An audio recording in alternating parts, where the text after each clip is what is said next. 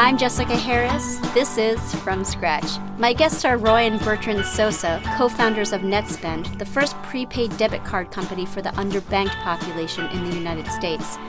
NetSpend was launched in 1999 and targets people who don't have access to credit cards or hold bank accounts.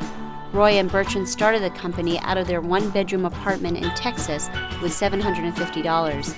They later raised $1.5 billion in an IPO in 2010 and sold the company in early 2013 to Total System Services, a payment processing company, for approximately $1.4 billion. They are the co-founders of Empower Ventures, an investment fund focused on financial service companies for the underbanked. Welcome. Thank you, Jessica. You immigrated from Mexico to the United States in 1986 when you were teenagers. What were your first impressions of America? Bertrand? As the World Turns, because I learned English watching As the World Turns with my mother. And the other parts came from watching Transformers in the morning. How about you, Roy? Missing the bus, going to my first day of school in Austin, Texas, and having my tennis shoes stolen and not speaking the language. Yeah, it was not a good start. Pretty tough when coming back from a country where, for me, everything clicked. Now, you moved from Mexico with your mother, and she wanted to kind of reinvent herself. She had been working in business administration, and she wanted to study medicine. Where was your father in this? Our father, he's a professor of economics, and so they had split a few years back, and so he was in Mexico City. Roy, you joined the Marine Corps after high school before entering college. Given your allegiance to Mexico, why did you join the Marines? Literally, Saddam had invaded Kuwait, and by then I had been in this country for 4 years, and I had really come to the conclusion that whereas before I wanted to get back to Mexico as soon as possible, I had come to just love this country and the opportunities. And I felt that there was no way that I was ever really going to feel that this was my home, the same way that my peers that have been born here. And so I just had this idea of what better way than join the Marines during the time of war. After college, you both worked at MCI, the telephone company. Now Verizon. It was at MCI that the idea for NetSpend hatched. And it seems like you are both very unlikely people to start a financial services company, especially given that you were at a telephone company and you didn't have a background in financial services. How did the idea for NetSpend come to be? We were living together at the time when we overlapped work at MCI WorldCom, and we were just talking about the internet boom and how there's a new business being hatched every day, it seemed like. And so you can imagine, especially in Austin, Texas, Michael Dell has just entered into the picture. And without living in Austin, I don't know if we would have had the momentum of entrepreneurship that we felt. Literally, it happened over a few days where we started talking about doing something together. I remember him walking into my room and saying, I got it. We're going to enable payments over the internet. At the time, e-commerce was just blooming, and people were starting to buy things online. However, there was this whole population of people who didn't have access to credit cards, and the thought was, how are they going to transact? In what way did this stem from your own experience or frustration with the payment system? As a student at the University of Texas and having had financial aid checks coming in from my GI Bill, I had come to understand that if I came in and I deposited my $2,000 check at my bank account, deposited my check on Friday at 4 p.m., guess what? Even though I had a debit card, I could not get the funds to clear my account until after midnight Monday, which puts it Tuesday. So if I needed to buy books on the internet, or if I wanted to buy flowers for my girlfriend from 1-800-Flowers, I couldn't do anything. The electronics seem to be there. They have my money. Why? Why can't I do this? And that was really what motivated us to say we cannot possibly be the only ones.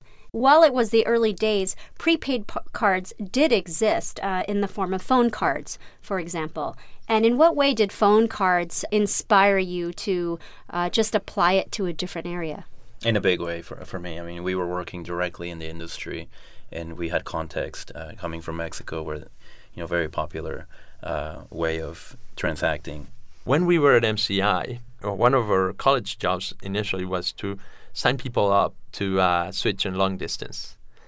And curiously enough, switching people from AT&T to MCI, that was easy. The ones that were super difficult were not only immigrants, but your average American that had gotten a $400, $500 phone bill and they couldn't pay it. And they had gotten so burned with that experience that they decided, you know what, I'm going to buy prepaid cards. And we could tell that customer, Mr. Customer, you know, you can have the service for 5 cents a minute, and the prepaid card is 30 cents. And the customer would tell us, yes, I know it's more expensive, but you know what? When I'm done with the card, I'm done with the card. More control. It's control. As a person, I have problems about maybe not exercising enough, maybe not having the right diet, and certainly I'm going to have a problem with spending and saving. And if you can give me something where I can have control, that would be very powerful. You launched the company with $750, which is basically the amount of money that it costs to incorporate.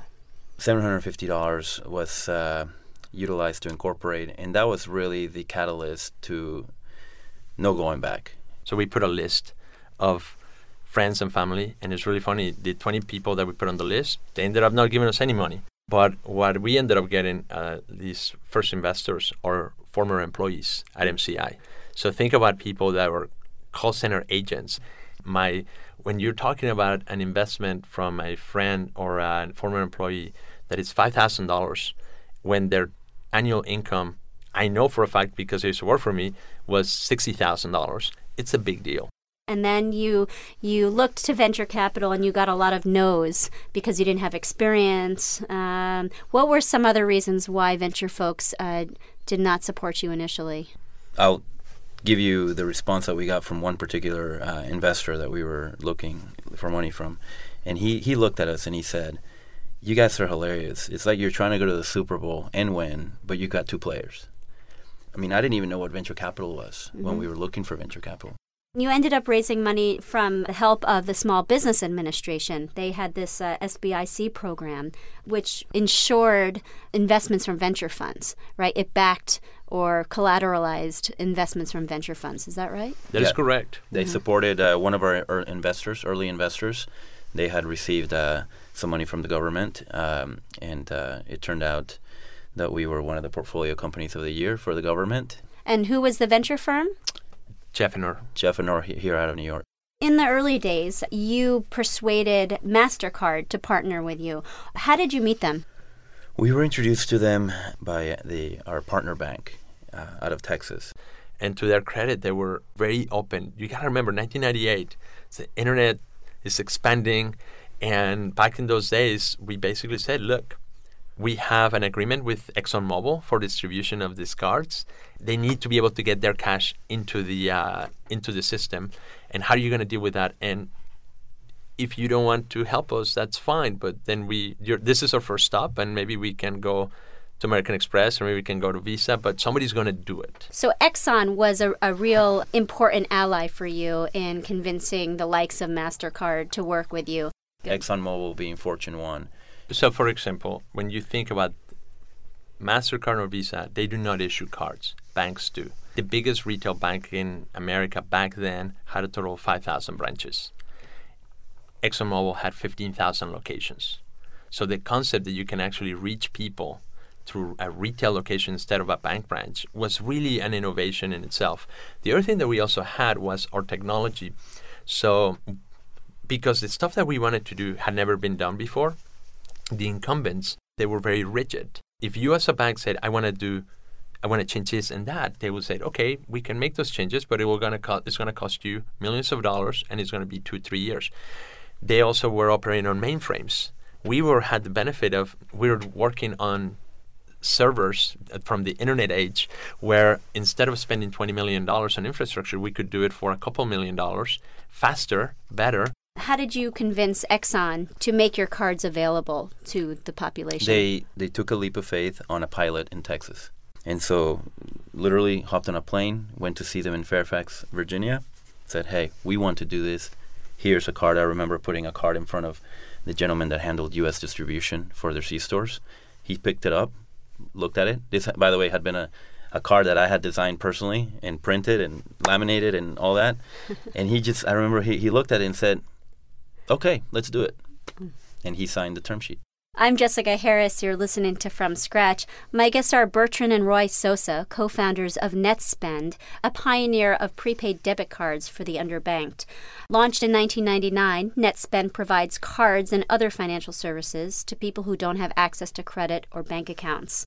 It occurred to me that you are innovating at the bottom of the pyramid. You're serving people who have real needs, and one day these services will be or eventually were used by mainstream customers. And usually when we think of innovation, sometimes it happens top down, like at the top of the pyramid, and then eventually, the people at the bottom would benefit. Have you thought about that dynamic? We have. Today, globally, we now have programs in places like Kosovo where we completely help rebuild the entire financial system in terms of the infrastructure for card issuance and acceptance. And, the small business owner that now can order enzymes for his dairy business that he couldn't before.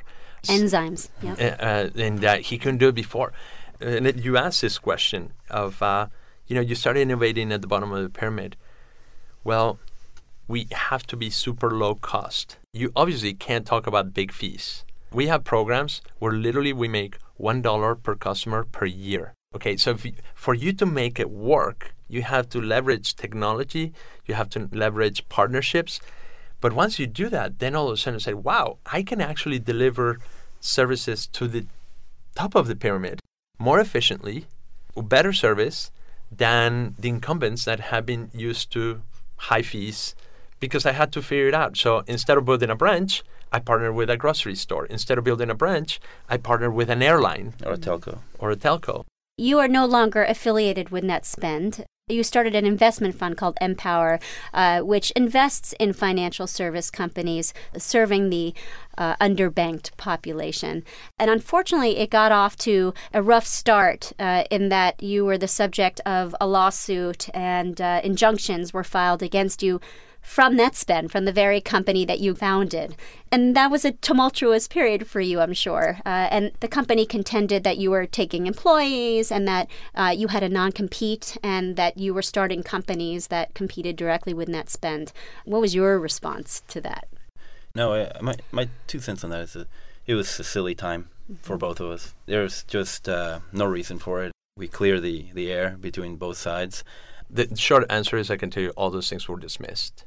But at the same time, I will also tell you because of confidentiality on the dismissal and whatnot, we really don't talk about it. But I can tell you from a human perspective, it is the equivalent of being sued by your child. For me, it was even more awkward as a founder to think about the fact that, okay, at the time we were the largest individual shareholders. So if NetSpend won, we lost. But if NetSpend lost, we lost. And it just didn't make sense.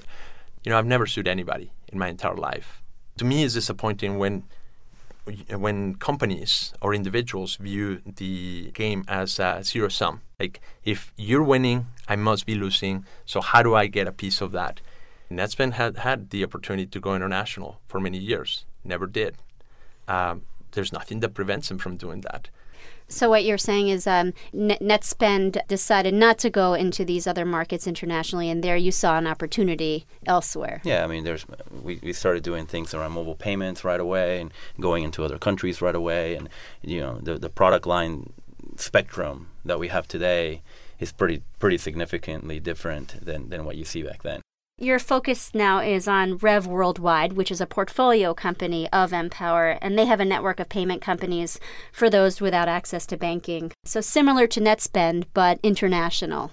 What are some examples, or who are some of the people whom are being affected by this?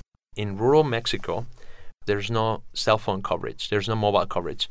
So we partnered with the telegraph company and with Huawei, who actually came in and put a satellite antenna, and we enabled everybody in the township of 500 families to be able to operate and be able to have both access to telecommunications, but also to the banking system. The people in Mexico that are using the Mi Phone product are impacted in a very, very real way. I mean, you have this merchant that's selling chicken, and now because he's able to take phone orders and have them be paid to his cell phone, he doesn't have to go to collect the cash and then take the cash to the bank, and all these inefficiencies that when you think about, we may take them for granted, but for somebody to go half a day across town, another half a day, come back, it's a big deal. Mm-hmm. It's a big deal in terms of time and money, and we have successfully bridged that divide through the mobile phone and through a debit card. Another way that Rev is impacting around the world, you're talking about